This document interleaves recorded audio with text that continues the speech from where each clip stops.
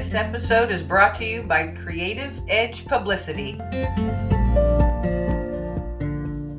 Hello, everybody. Kim Langling here, your host of Let Fear Bounce.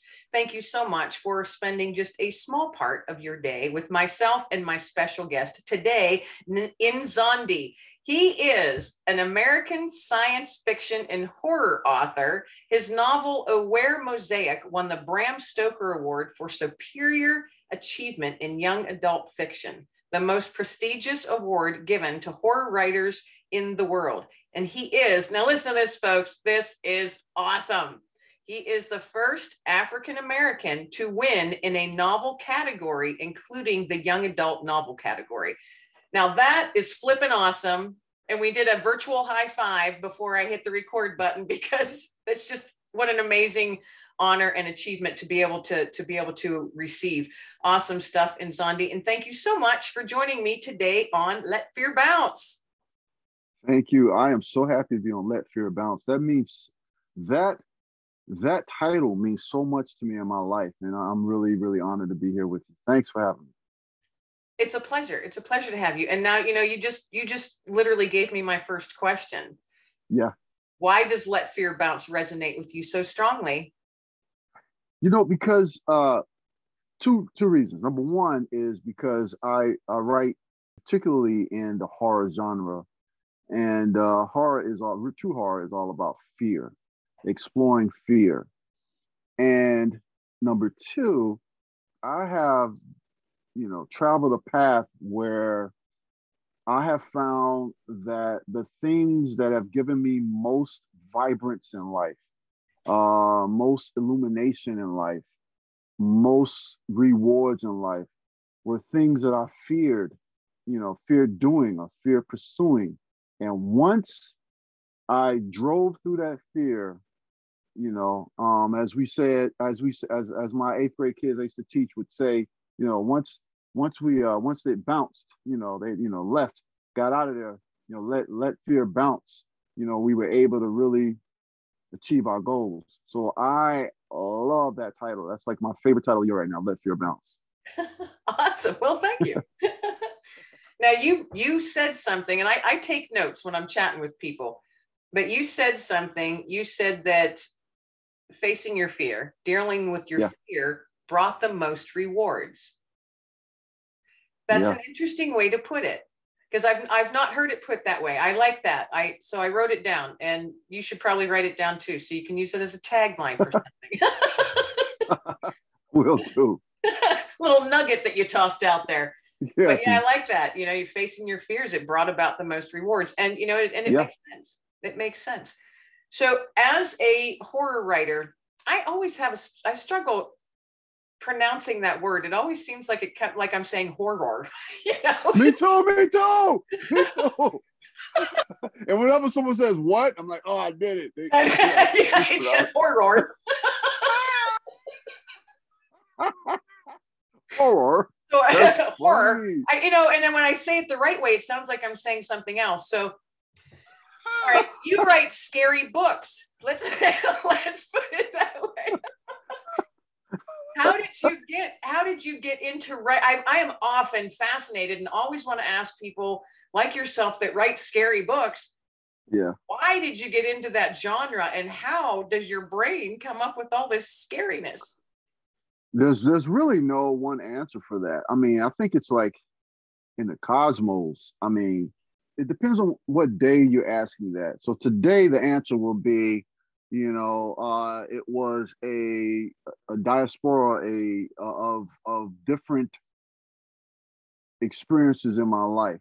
The pain that I've experienced in my life, along with the exposure to a lot of creative movies and films that I used to watch with my father and my sister Carol growing up. I think the combination of those two, the pain, so many deaths in my family, so many deaths in my life, and getting through that. Because what I realized is some of my favorite horror authors, see, I feel like I just said a word right now.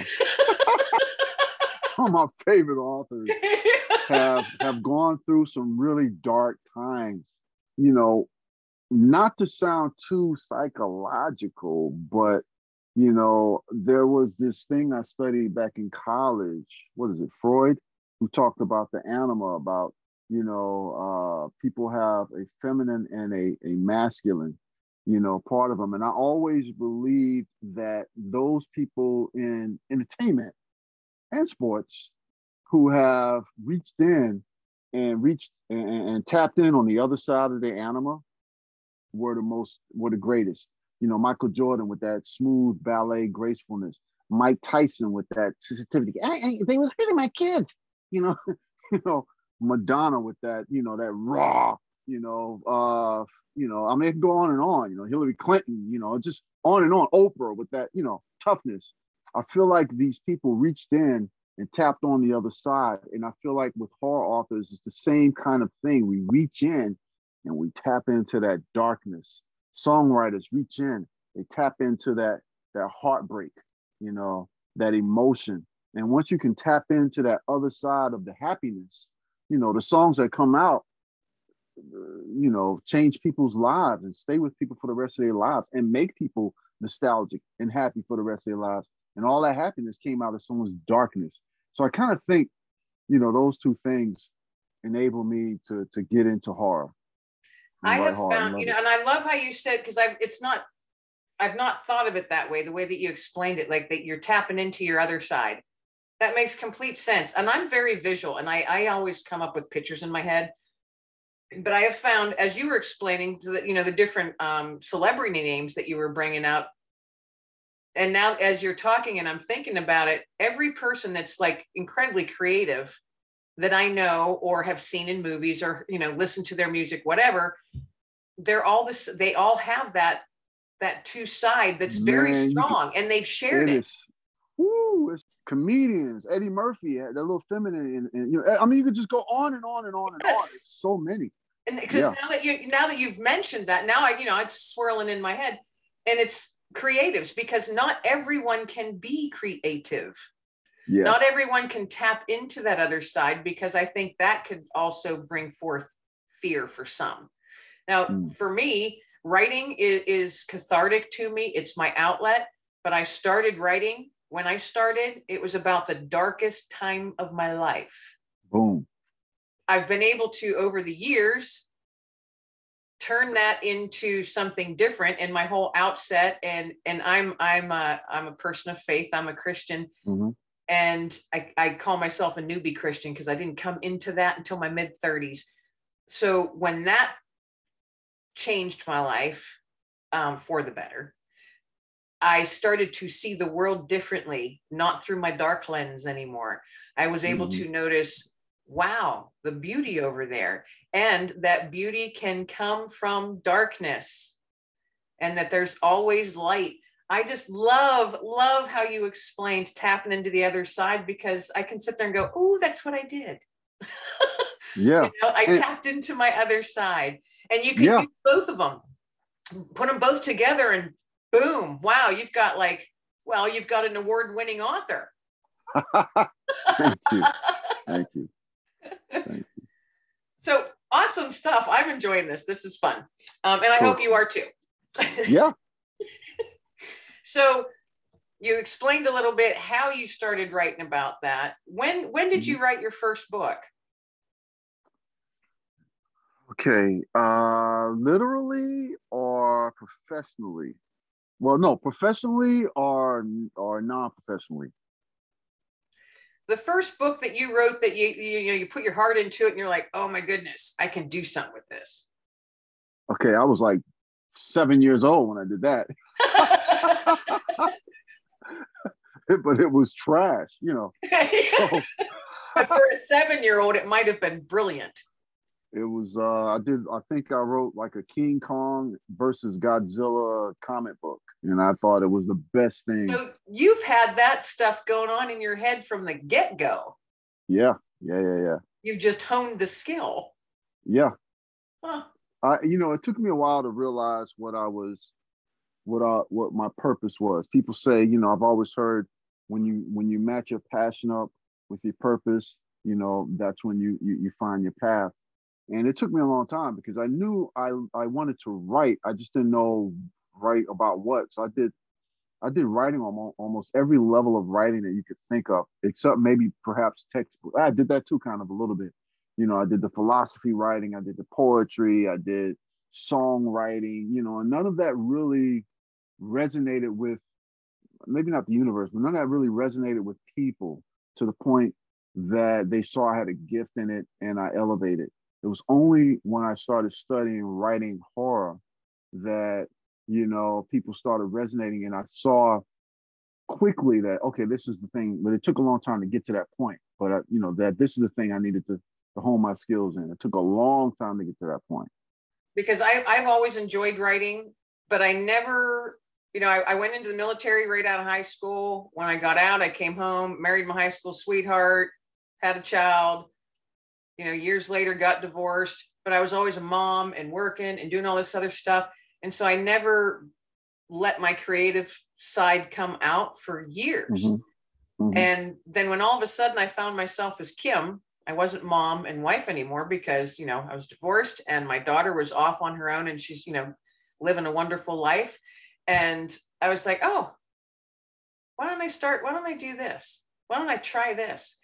And God put the right person in my path and said, hey, I'm doing an anthology. Do you want to submit a chapter for it? Awesome.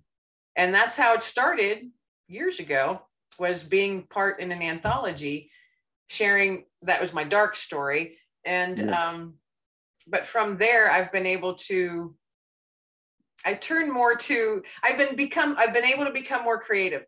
So it's not all nonfiction. I have an amazing little fiction book that I want to write, and it's all about a realm. It's this magical realm where the queen and all of her critters and all of the wood sprites all live together in harmony. And it all has to do with my dog. So, but wait. With your what? Your dog? Mm-hmm. Okay. I live with PTSD. So my dog, is the one that I had before. I had to say goodbye to him a couple years ago, but his name was Digger. He was able to acknowledge and notice things in me before I did. So he could settle me and keep me, you know, settled. So I talked to him a lot. We were very, very in tune for a human and a dog.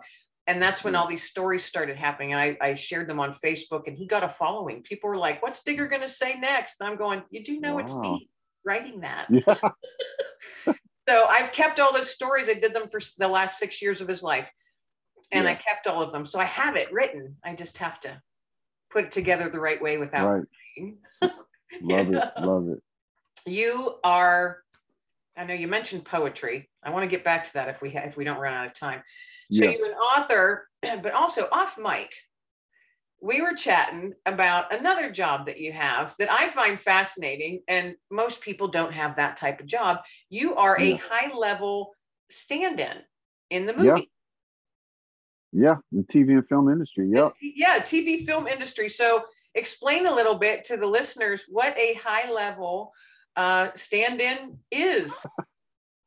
You know, you say high level, and it definitely resonates with me. The last job that I just finished working on, we just wrapped the season, and it was called Bel Air, and it's the reimagining of the Fresh Prince of Bel Air.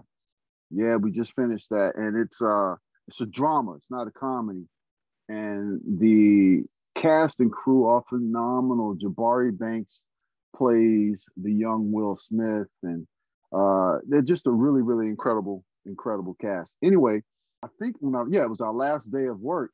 Two people came to me. The A camera, there's like A, B, C camera. The A camera is the number one camera guy. Most of his shots are used, you know, and then they, depending on what type of show it is, but on a multi-camera show, you know, they may use all three cameras or both cameras, but on a single camera show, usually most of it is just the A camera guy. So he's like the most important camera guy. Anyway, he said to me, you are the best stand-in that I've ever worked with, you know, and that meant a lot to me, you know, because I'm sure he worked with hundreds, you know, in the span of his career. And then another, someone else, I can't remember who it was, told me that the sound guy said the same thing, because I worked in sound too a lot, and he said, there were two guys that were the best in this entire industry that's ever worked with. I was one of them. And the other guy was this guy named Jim Lindsay.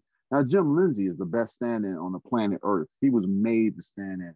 So for him to say my name in the same breath as Jim Lindsay was just like, oh my God. So anyway, so that made me feel like, yeah, okay, they appreciate what I bring to the table. Now, what a stand-in is, I always explain that it's kind of like a stunt man, except I don't do the stunts, which is kind of funny because I have done quite a few stunts as well. When I worked on, if you see the hat, they can't see. Okay, this is podcast. I worked on a show called The Book of Boba Fett, which is a Star Wars show, and I did a few different stunts where we were fighting with the lightsaber, and it was the most incredible I've ever. It was just incredible. And after we finished one rehearsal, Bryce Dallas Howard ran to us. Me and the other guy I was fighting with, this guy named Steven. She said, "Oh my God, you guys did it just like, oh my God, you guys all right? You did it just like the stunt guys, And we were, and it's because we're falling on the ground and spinning, and we were doing the actual lightsaber fight, and it was incredible. So basically, what I do is we get the sides every morning. Sides are the scenes or the script for the scenes of that day. We get the sides every morning, and I memorize them before each scene. So I have literally 5 to 10 minutes to memorize them. And then we go in and we set up the scene before the actors do it so that the cameramen and the lighting can get it all perfect before the actor comes in and does it. Otherwise, the actor would have to do that, and it would be hours and hours, and they'd be pulled out, and they wouldn't really be able to do that scene effectively. So we go in and do that and set it all up. And sometimes the camera sees this problem from this angle, and they switch the angles and switch the movements and switch the positions of the actors so they get it right, and then the actors come in. And so then in TV, I work with the actors, I work a lot with the actors. So I'll be able to communicate with them, hey, they changed this, they're doing this, they're doing that.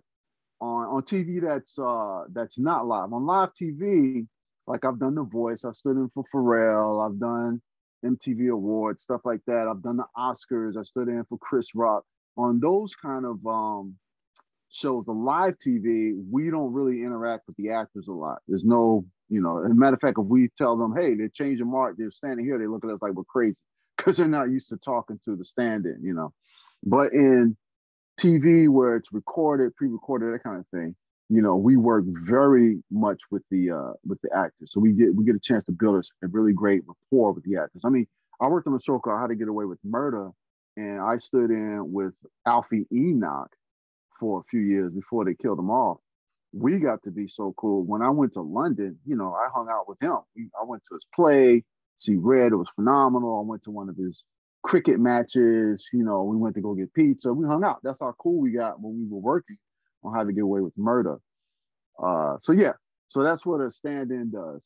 And I go all the way. Like if it's a scene where, like on Bel Air, there was a scene where Will Smith was dancing, and he went from, it was like a good 25 feet worth of dancing. My 55-year behind was out there dancing, and I couldn't dance corny. I had to give it all I got, And the usual stand-in wouldn't do that. They wouldn't dance the way I dance. They would just kind of walk it. They wouldn't do that. So yeah, that's what You're out there breaking it out. Breaking it out. Oh my God. And they wanted to do it 2 or 3 times. I'm like, you saw my moves the first time. But we did it like my 50-year-old butt can't do it 2 or 3 times. Oh my gosh. But it was fun, I did. So yeah, that's the kind of stuff. How does one become a stand-in? That's what, I was referred. I did a job when I first started. I really didn't know what the industry was about, but I quit. I quit my nearly 6-figure job as an associate director of education for the Children Learning Center, where I pretty much did everything for that center in Northridge. I quit that because there was a hole in my heart. And one of my good friends who sings for the group Loose Ends, her name's Jane Eugene, the singer for Loose Ends, a really incredible, popular British group in the 80s and 90s, late 80s and early 90s. She told me, you know, you got to pursue your dreams, Ace. I could tell it's eating you up. And it was just eating me up. I was sad. I was depressed at that time. And, you know, well, I started doing film for a while. And at first I did this thing called background, which I hate. Oh, I hate background. Oh my God, I hate background. No, nothing against people who do that. But, you know, after having 50 something jobs that come up with this high criteria of skill sets and then to do background, I hated it. But I started doing background. I was on a show called Zeke and Luther, and I was what do you call those guys? Secret Service guy. I played a Secret Service guy for one of the guys, Zeke and Luther. I can't remember what the scene was, a long time ago, a Disney show. And the director and the AD loved me, loved my professionalism, everything about me so much. They gave me what you call a bump, so they gave me extra money. And about a year later, I got booked to stand in for Damon Wayans Jr. on a show called Happy Endings. And I had no idea who referred me until we ended that show and I asked her.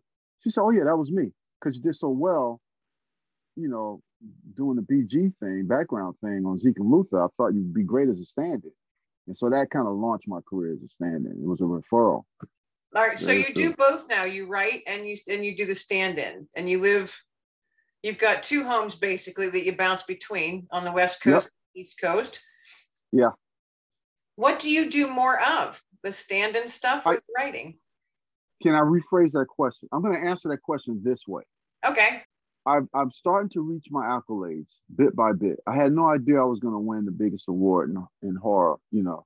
But I've reached that accolade. But I still have many more accolades. New York Times bestseller, you know, printed in 30 different languages, you know. So these are different accolades. So I look at those accolades as, let's say, a mountaintop, okay? A mountaintop. Or, you know, an apex, the apex.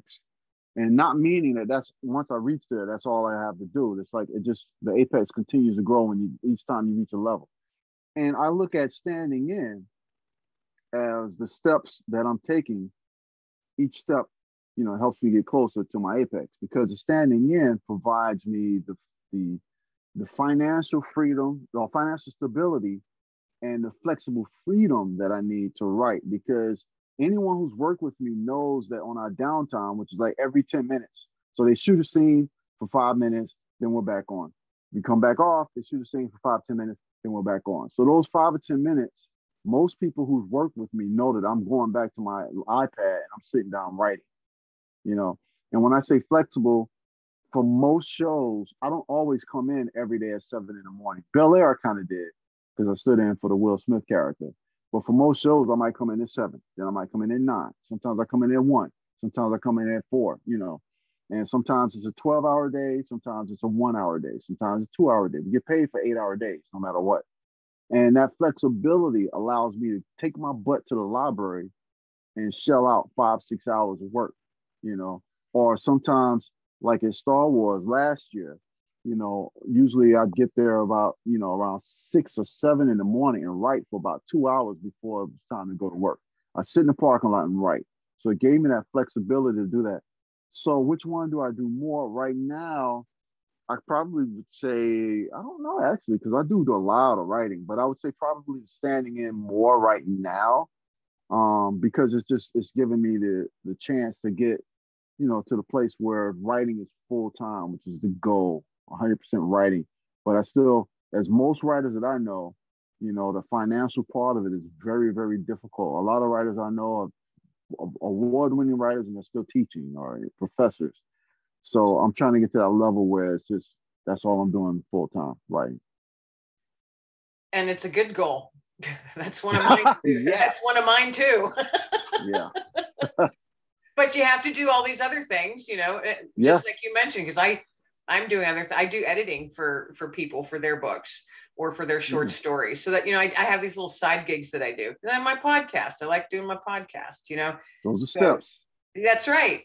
All my little steps, you know, I had my foundation built and now I'm just, you know, I liken it to, you know, my journey might look like turtle's pace to someone else, but I'm still moving forward. You know what? And your journey, look at your journey and compare it to people who we really only see the success.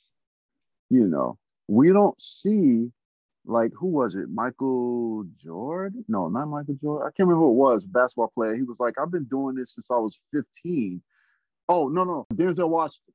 He's like, Denzel's like, I've been doing this since I was 15, but I really didn't start making money, real money, till my 40s.